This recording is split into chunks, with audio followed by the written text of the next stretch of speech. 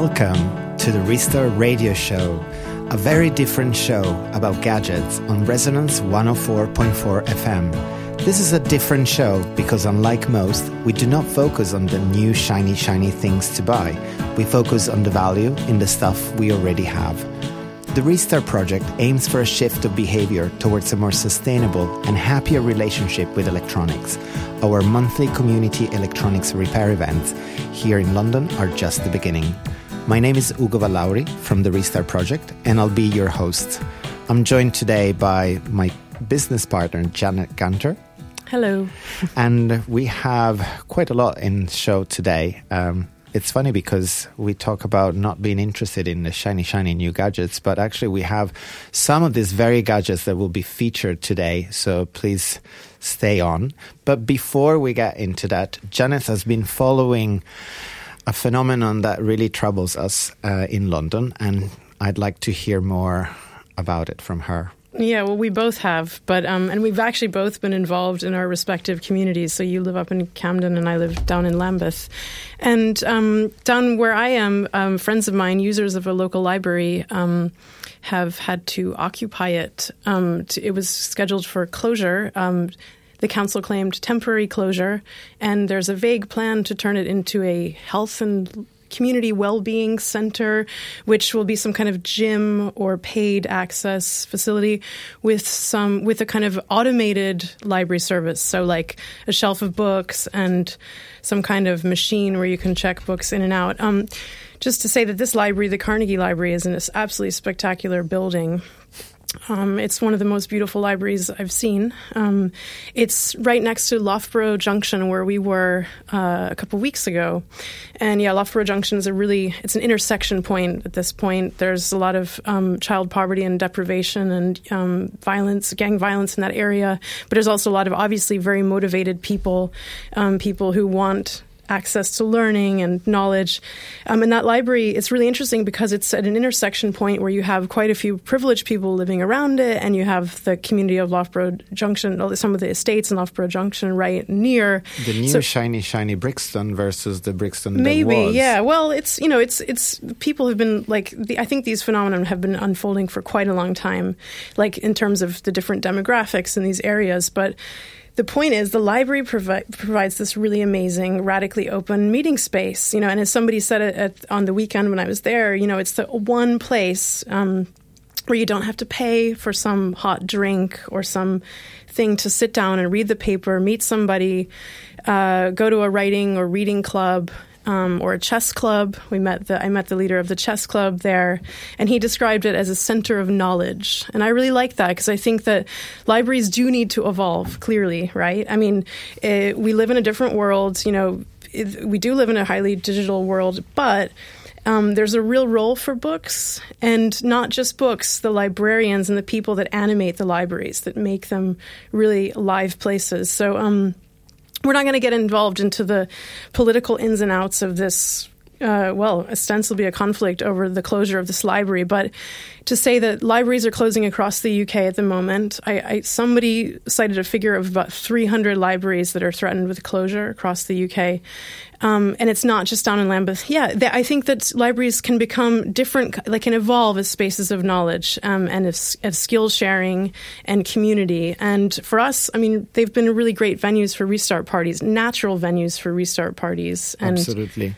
Mm-hmm. And actually, while they need to evolve, there's a sense of respect for the role that they used to play. So when we hear of projects involving a gym, a nursery, or whatever else taking place in a library, it's all okay, but let's not forget that they are used as places for people to congregate. I think that also we have to recognize that there are loads of gyms and they're paid spaces. And the whole point of a library is that it's a radically open space, and that everyone should be allowed to go and to use the facility. But so it's not just libraries that are under threat. So part of my mini rant this afternoon, it's funny, we don't actually rant that much, do we, on this show? But part of my mini rant is that it's not just libraries that are under threat. So community space across London is getting the squeeze And we see this, the community workshops that we'd like to work with, for example. There's one in Brixton. It's called the Remakery, and it has yet to really sort out, funding so that it can really open to the wider community.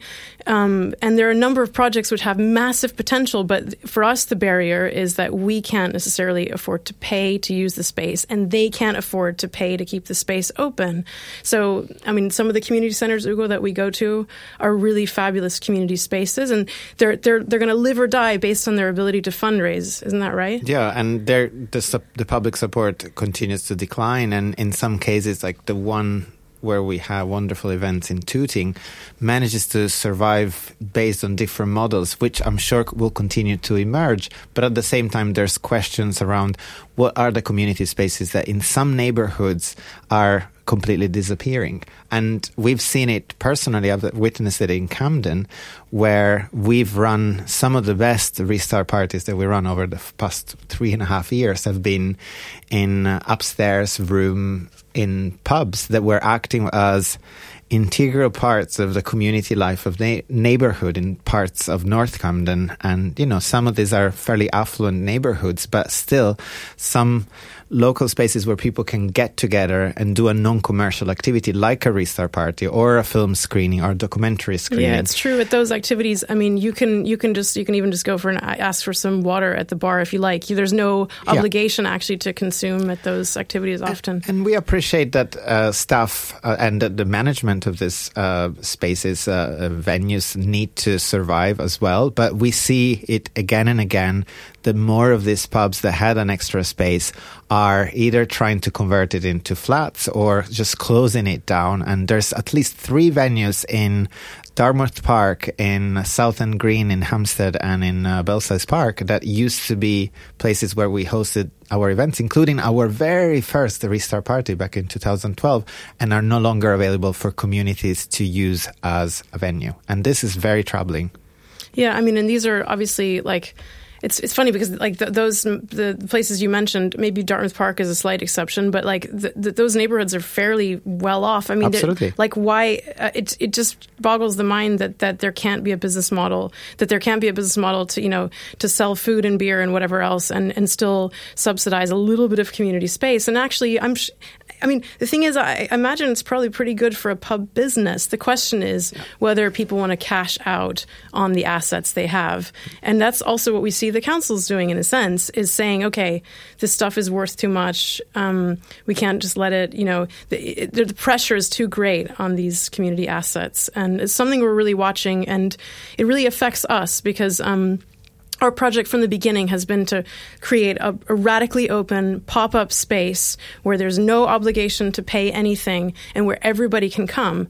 And I kind of think to myself, like, what is the point of living in a city if we don't defend those spaces? What is the point of sharing, of being squeezed and, sharing all these facilities together if we're all just going to, scurry from the office or our job or school to the home? Plus, projects like ours depend on reaching out to as many people as you can. And what better place than a place where people congregate for all kinds of other reasons? So we can't just always look for a community, a self-entitled community space where people that know that community space will go, but no one else necessarily. We need to be right where people are. And we can't, reserve community activities like ours to just specific hidden places where communities run their things, or meanwhile spaces. Now, as much as temporary ones, as much as a temporary or a meanwhile space, a 6-month lease or a 12-month lease for the or a container, container offices or whatever. That's great for some people, but we need to have some assurance that there will be space for us to meet going forward. For us, some of our most steady venues are probably churches, right? I mean, it's really, if you think about it, what are the places where we know we can return? Well, they're membership spaces that are willing to open every now and again to the public. It would, and I guess a church could qualify as that as well. Because they're places that come with a community. So, like a container or a temporary pop-up shop actually comes as itself empty, completely empty, it doesn't come with a community of people that will be part of it.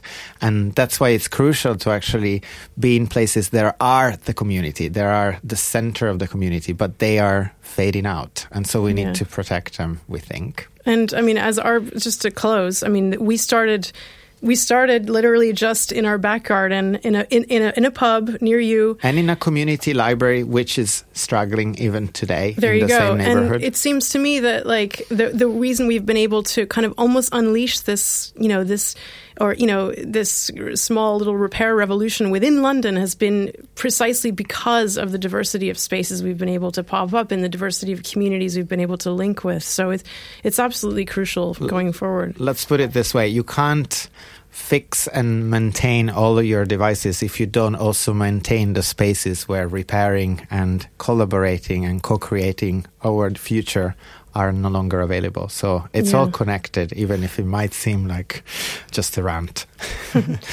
We are on Resonance 104.4 FM, and this is indeed Restart Radio. And as I said at the beginning, even though we don't normally focus on the new shiny gadgets, this time we will, for at least a little bit. And so last week was, as you all know, April Fool's Day. And we thought that a lot of big news that was popping out on our social media timeline was all about bizarre, fake announcements of products. And to be fair, there was one such product which came to our attention from our good friends at iFixit, which have a tradition in coming up with insane ideas for April Fool's Day. And what is this idea, Janet? Well, I mean, everyone has run into people trying to motor their way down the pavement on one of these hoverboards. I don't even know how they can be called hoverboards because they're just like these little wheeled, I don't know, they're not hovering and they're barely a board. Yeah, these dangerous things. And of course, I'm sure everyone has also heard that they spontaneously combust sometimes. So iFixit came to the rescue with an amazing solution, and I will play a tiny clip from the brilliant video that they put together for this. Just grab and go with your Smother Bag. When your board starts smoking, simply stop hoverboarding, hop off, unfurl the bag, put the flaming hoverboard into the Smother Bag, and smother that chick. The Smother Bag.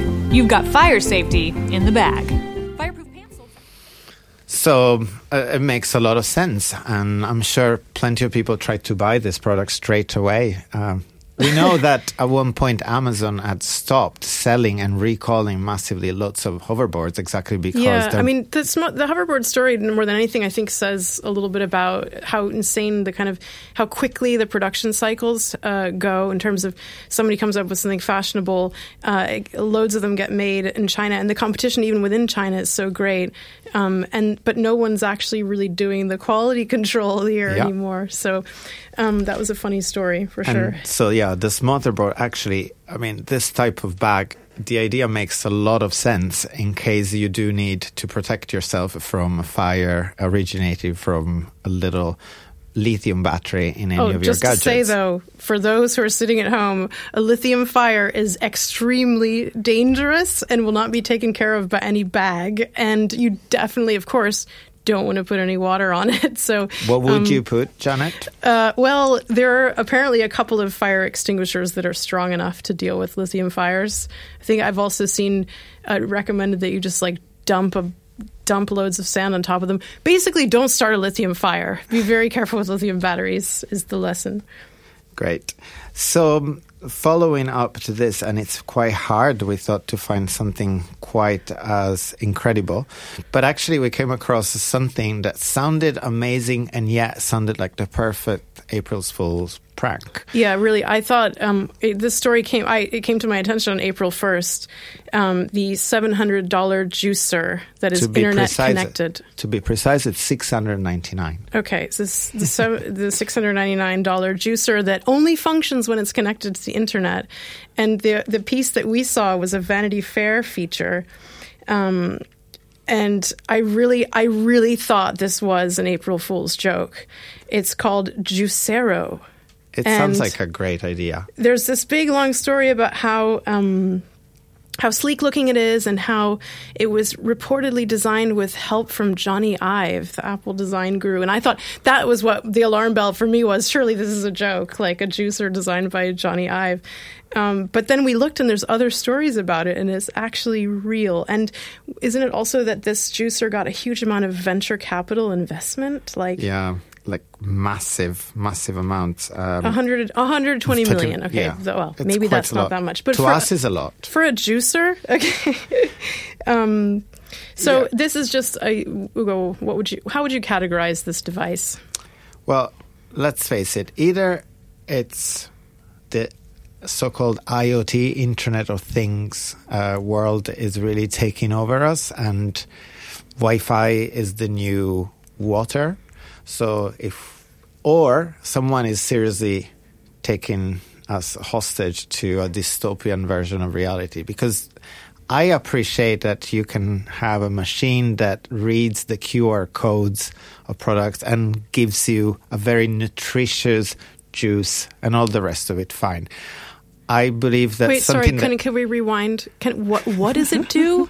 Literally, you scan. You can something? scan like a QR code, and it will produce a juice perfect for your dietary requirements. Something crazy as that. But where would I get the QR code? I print it from the internet? I mean, the whole thing is just preposterous. Okay, yeah. Continue. The packets required to make a glass of juice, by the way, range from $5 to $10 each. So seriously, I mean, we have a problem here. Even if we convert that into pounds, it still means somewhere between £7. So this is like the Nespresso juice. Machine of juice. But seriously, why would anyone want to have something like that at home and pay $10 every time they want to make a juice? That surprises me. So you're creating it from a packet. It's not even a juicer where you put your own, piece of fruit. It's just very strange. But we need to be aware of these things because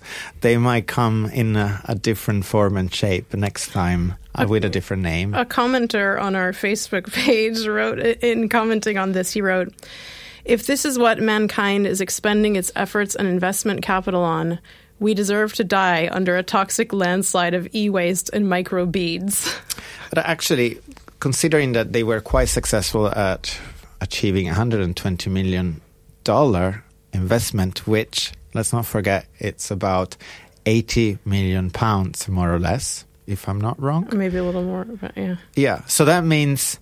it reminds me of an event that I attended last week where investors on hardware projects were talking about the importance of slick, beautiful-looking projects, that they really get behind projects that have this kind of vision of creating something beautiful. The Johnny Ive designs. Well, maybe Johnny Ive wasn't involved this time, but, you look at pictures of this product and it does look beautiful, even though I don't understand why I would want one. I think it's got some kind of aluminum thing on the front, which is maybe reminiscent of a certain company that we always talk about its products. So if anyone involved in Juicero wanted to explain to us why this is revolutionary and why we should actually change our mind about it, we'd love to hear from you.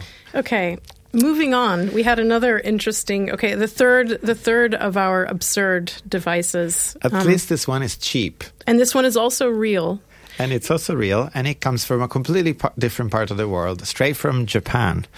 And it is the electric fork, which simulates a salty flavor by shocking your tongue. Now, it's a prototype, to be fair. This is a prototype. Okay. And the prototype costs about 2,000 yen to produce, which means just about 12 pounds or so. So it's quite cheap, worryingly so. And it includes a rechargeable battery. And it's designed for people who have problems that cannot ingest quite as much salt as other people. So maybe people with high blood pressure or something. Yes. Okay. And so imagine, and it has 3 different levels of electric shock that can provide inside your mouth. And I started visualizing the sound of this, and imagine you're starting to put a bite in your mouth and you start hearing I wonder if it does make a sound. Yeah, and I started wondering whether it might have multiple functionalities, so deal with mosquitoes in countries where it might be needed. Okay, now you're going I'm exaggerating, but but okay, at least it is not an internet connected device. So in a sense, not there was yet, a relief. Ugo. It's a prototype, and they probably need to raise some venture capital. So careful what you say. Look, all I've got to say about this is that I don't want to live in a future where we basically all drink Soylent and like somehow fool our neural reflexes into thinking that we're actually tasting nice things. I mean, we've got to I think it's great that there are so many projects to kind of help people become healthier, and I'm not going to knock those, but let's think about the real quality of our lives. I guess this goes back to my slow food beginning of my career. And so, let's try to enjoy everything in moderation, including electric shocks. Yeah. Okay, so we're going to talk about a couple of devices now, things that either we have experienced or we would like to see in the world, in the spirit of not just sitting here knocking shiny new things. So, Ugo, it was your birthday. Yes. Tell us what you got for your birthday. I'm very, very lucky that someone saw that I had a very badly aging watch. Yeah, your watch was a bit of a shambles. Yeah, it was over 10 years old and it was literally falling apart beyond repair. And if I tell you so, it's probably accurate. So my wife got me a special present, and it is a smartwatch. You think it's an April's Fool, but actually it's true. Yeah, I kind of couldn't believe you got one. But okay, tell us about your But okay, it's watch. a smartwatch that tries to be not as much of a smartwatch as others. Let's put it that way. So someone might have heard of the Pebble watch, which actually is a company that's quite struggling at the moment with their electronic ink smartwatches. What this means is that it's designed not with a touch screen, but it's designed with an electronic ink screen, just what you have on your e-readers, and which means that it doesn't use electricity for just displaying the time, only when it changes the pixels that show you what time it is. Yeah, that's a cool idea in theory. I remember when the first one came out, it was on Kickstarter or whatever. Yeah, and they continue to do successful Kickstarter projects. So, this watch allegedly lasts 10 days between charges. We'll see if that's true. Okay. And I can report that as a result of this, now I get a reminder of an appointment of a phone call that I need to make 10 minutes before on my on my wrist, which with your punctuality. Maybe, yes. Anyway, I think it's crucial to keep the notifications that pop up on your wrist to a very minimum, and I will report back. But the good thing about this is, one, from a design perspective, it uses regular standard bands. So, for example, if you need to change the band, you don't need to go crazy and find crazy screwdrivers. You can do that quite simply. And also because it doesn't have a touch screen, and because of the way the company designed it, it's extremely repairable and easy to take apart, and spare parts are available. So it goes in the right direction. And also, I don't want to put you on the spot, but I do remember, is it the first generation of Pebble that there was a question about whether there would be an update for it, whether Pebble would support it software-wise into the future, and I believe that they finally did release an update. It took them a while, but they did, and so they brought the new features of the newer generations back. They backported them to the old one, so they do things quite well, so good for them. Let's hope that they will continue. They had to lay off some people recently, so we hope that their project will continue to Well, that's the grow. risk with some of these projects, right? You buy some hardware, and it may be very durable or repairable, but if the model isn't there to sustain the software behind it, anyway, Pebble might be the company that would just turn it over to the public to maintain, potentially, if they had to. Okay, and then we had a couple of other, things that we were going to discuss, things that we kind of... that we suspect exist, but maybe only at a higher price. So one of the things that we keep seeing, and this for us would be a big innovation. I don't have curly hair. I don't use a hair straightener, but a lot of women do, and it's a real part of just the morning routine. It's a device. It's a gadget that gets a lot of use, and we see loads and loads of hair straighteners that all fail in the same way, on where it's basically the hinge where the power cable meets the actual iron, and a lot of them it's designed as kind of like a bit like it's at an angle so that they can the hair straightener can be rotated around easily. But that always breaks, and we have noticed that on the professional versions, on the really expensive ones, there's kind of a removable power cable. And we actually found also in the UK there's a couple of repair companies that actually there's a business model for repairing the more professional, higher spec hair irons. The ones we see at our events, I can't tell if there's a business model for repairing them. And frankly, I think it's a fairly simple design decision. It would be interesting to learn more about this. Yeah, I mean, we know that some of these products are repaired by commercial providers for £24.95, and at times probably if people buy the products at the cheap end of the spectrum, they're probably costing not much more than that repair. But then again, it's the usual question of should you buy for durability, should you buy to increase resource efficiency, or should you buy for cheap and buy often? Yeah, so for us, a real innovation, more than a $700 juicer might actually just be a cost-effective hair iron that's going to last. And a similar point can be made about another type of product that we see all of the time at our events, headphones. And the main problem with headphones is the mini jack cable. So people come with a wonderful, at times very expensive headphones, and only one of the two channels work. And repairing that is possible, and it's a beautiful learning opportunity, but at times it's very fiddly and depending. And it's out of the reach of the vast majority of people. They don't have a restart party they can go to. So our piece of advice in that respect, if you need to shop for a new pair of headphones, why don't you look for those that have a plug-in and replaceable mini jack extension? So there are a couple of brands that do that. That I know Sennheiser does. Sennheiser has more professional. Audio-Technica does some as well, and they tend to be more professional models. But then they mean that they're also more flexible, and you can use them for longer. So that's just our advice. So for us, real innovation is actually sometimes quite simple. And we're moving to the very end of the show, and we can't finish Restart Radio without mentioning the upcoming events. There is quite a few Restart parties coming up. The first one is this Saturday in Hackney as part of We Week by Hackney Fixers, and it's at the Dalston CLR James Library in the Education Room, which is on the second floor in Dalston, from 1:30 to 4:30 p.m. And next week we have two very interesting events. First, we return to the Kentish Town Community Centre on Wednesday the 13th in the evening from 6. And coming up at the V&A on Friday the 15th, it will be part of an event called Digital Futures, Dreaming Zero Waste, which will feature a debate panel with repairers in Nairobi, followed by a restart party. So check it out. We'll put the links on the site. As always, for all of those events, you can bring along anything with a battery or that plugs in, and you'll get help fixing it and learn something in the process. So look for what's no longer working or driving you crazy and bring it to us.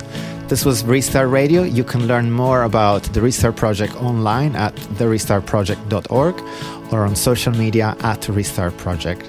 Thank you. Bye.